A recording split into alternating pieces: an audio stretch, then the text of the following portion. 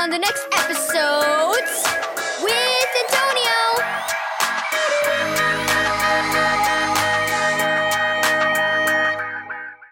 Thank you, Joyce Meyer Ministries, for this daily devotional.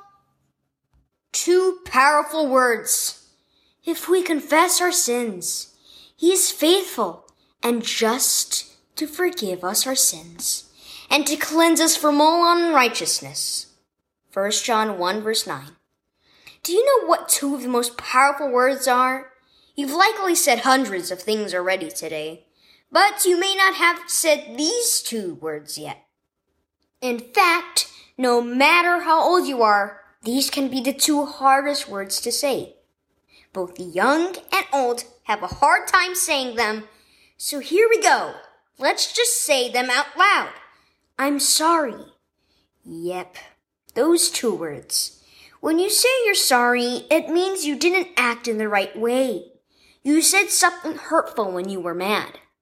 You feel terrible for what you did, but you also don't like feeling this way. It's no fun at all. So instead of being quick to apologize, you distract yourself with other stuff.